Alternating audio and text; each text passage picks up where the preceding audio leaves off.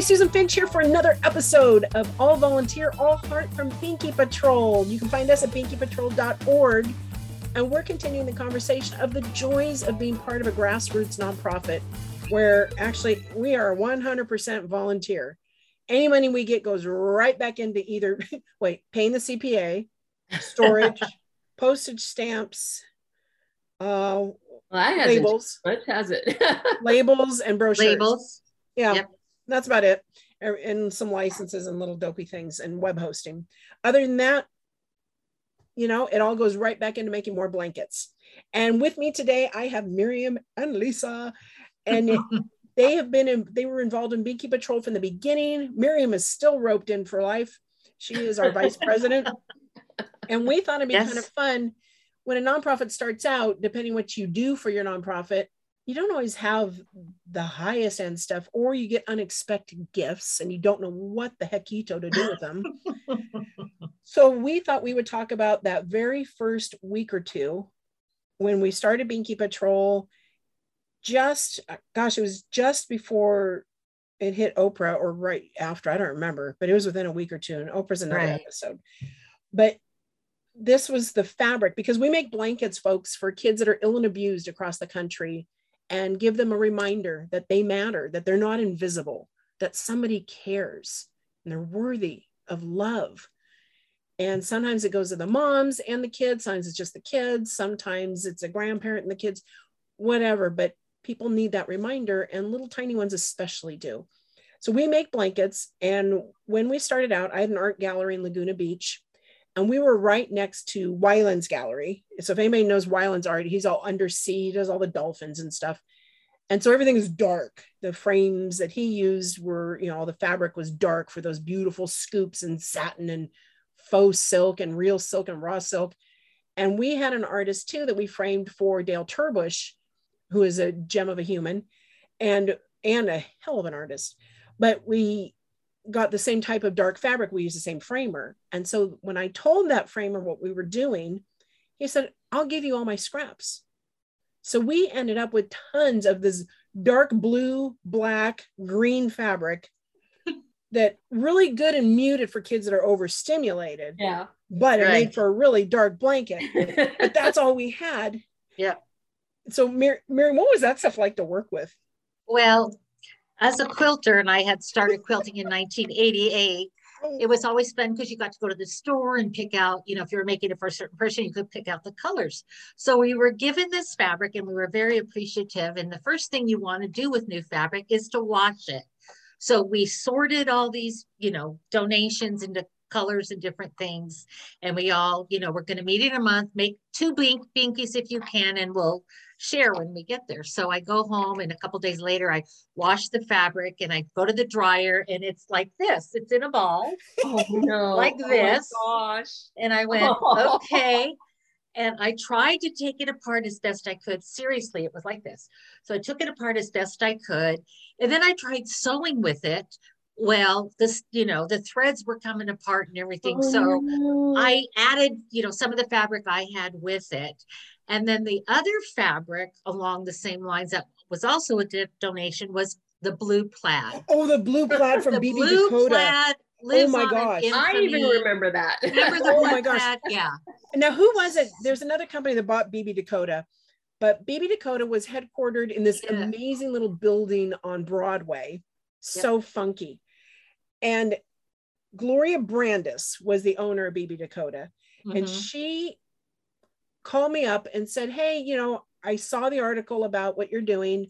We have fabric, we make clothing. And she said, you are welcome to come get some. And so we went, not realizing it was like, what were they, like 72 they were probably tall? Yeah. And then about 20 inches around? Yeah, they were huge. And it took 2 of us to carry one because it was so heavy. But we had how many? Oh, too many. Oh my gosh, we had at dozens. Least that fabric lasted us for 7 years. Yes. Yeah. I think that's why I said several different storages too. Right. Oh, yes. Yeah. And that's why I say it lived on in infamy. So the joke at Binkathons was occasionally somebody would slip some of that blue fabric in, the blue plaid, and we would joke about it. And of course we would incorporate it. But you know, again, it was an obstacle and we made the best of it. We learned how to cut the framing fabric, you know, with pinking shears and different angles and that kind of thing. But the first couple of months were very challenging in our quilt designs, but we didn't give up, and we all brought in our designs that we had done, which were simple. We started with 9-patch or just, you know, big 6-inch blocks and make it 42 by 42. Do whatever you can with what you have. Yeah, but you guys knew how to sew. You guys made fun of me and my mom because I hadn't sewn since 7th grade gym class. Right. And so we literally got cereal boxes and cut out squares. So we had the square pattern, and we didn't know any great time-saving techniques. And we actually would draw around each square with a Sharpie. Yeah. And then cut them out individually rather than big strips. Yeah. And so, and you guys said, what are you doing? This is how you cut it, right? And they just laughed. Oh, Lisa, they were so mean. They laughed at us. Funny. So we'd be like, you're doing what? They were stunned. And yeah, so we learned better. But there was also, remember Lucy Max? Yes. Lucy Max on the corner of 3rd and Mermaid. Yes. And darling little children's boutique. And she was this cute little redhead, and she made her own clothing too. And she gave us a ton of interesting, beautiful child fabrics. Right. And so at that time, then I thought, well, it's time to get a storage unit. And so, you know, my gallery, I think, paid for almost everything. The gallery made no money that year. It all went to Baby Patrol. And so we got this huge storage unit, took everything there. And we got so many different types of fabrics. Right. Yeah. And that was fun. That was fun getting the donations and then going to storage and sorting them, you know, and seeing what we had. And then we learned early on to use clear plastic bags so you could see through them. Yes. We learned that. And if anybody could afford to get us clear plastic bins of any size or shape, we were grateful to have those too. But yeah, that was a learning curve for sure, but we accepted every challenge that came our way. Whatever kind of fabric you want to give us, we're going to do our best to make a binky out of it. Okay, let's tell the truth. Let's really tell the truth, though. Except for that darn framing fabric in the ball. Oh no. We had remember when people always wanted to donate their upholstery sample books to us? Yes.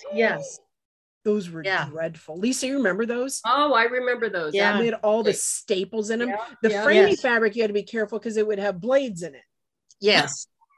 You would have like hard razor blades in there from where they were cutting the fabric, and it would end up in their bin. Yeah.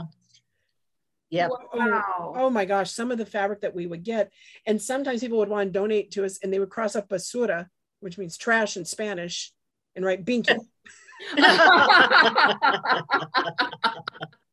So this episode is going to be titled, "It's Okay to Say No to Freedom."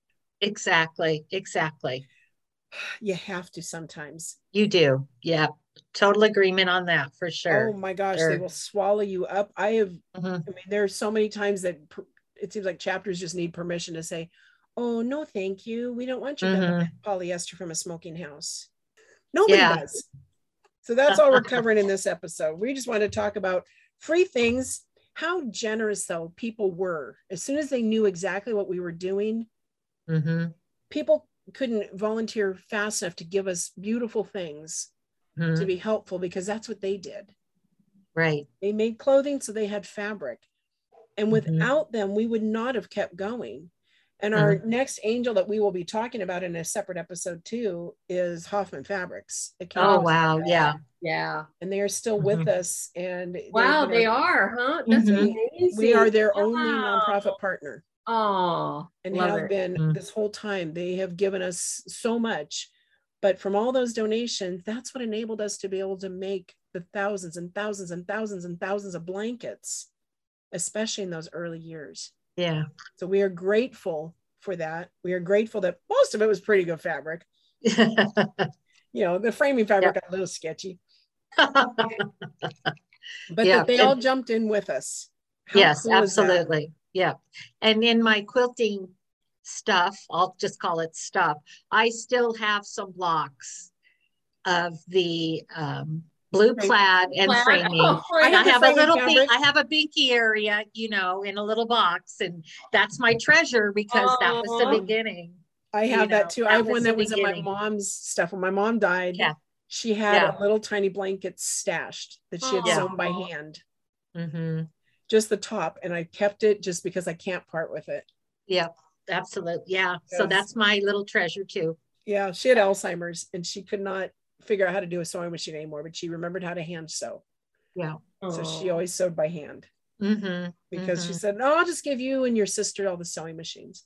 I'm like, okay. So she would buy one and try it again and give it to, you know, so we kept getting sewing machines because she kept forgetting she was buying them for us. Oh. You know, Binky one. Yeah, that's for sure. Yeah, you can always bring them to the bats, you know, for an extra. So join us for our next recording where it's Lisa and me. We're going to take it from there. And we're going to be talking about when she found us and Oprah, because we got to talk all about that. And it's not as flashy as you think, but it made all the difference in the world. So we're still grateful for those early exposure and ability to be able to reach a large audience rather quickly. So thank you again for joining us for this episode of All Volunteer, All Heart, bringing you the joys of an accidental nonprofit that took off nationwide without meaning to. And all of our stories. And we hope we inspire you guys to take a chance. Volunteer 1 hour a month and change lives. That's all it takes. You'll get hooked to want to do more, but 1 hour a month, that's a good way to get started. Good way to start. Yeah. Absolutely. Yeah. All right. Thank you all. Thank you, Lisa. Thank you, Miriam. Bye. Thank you. Bye.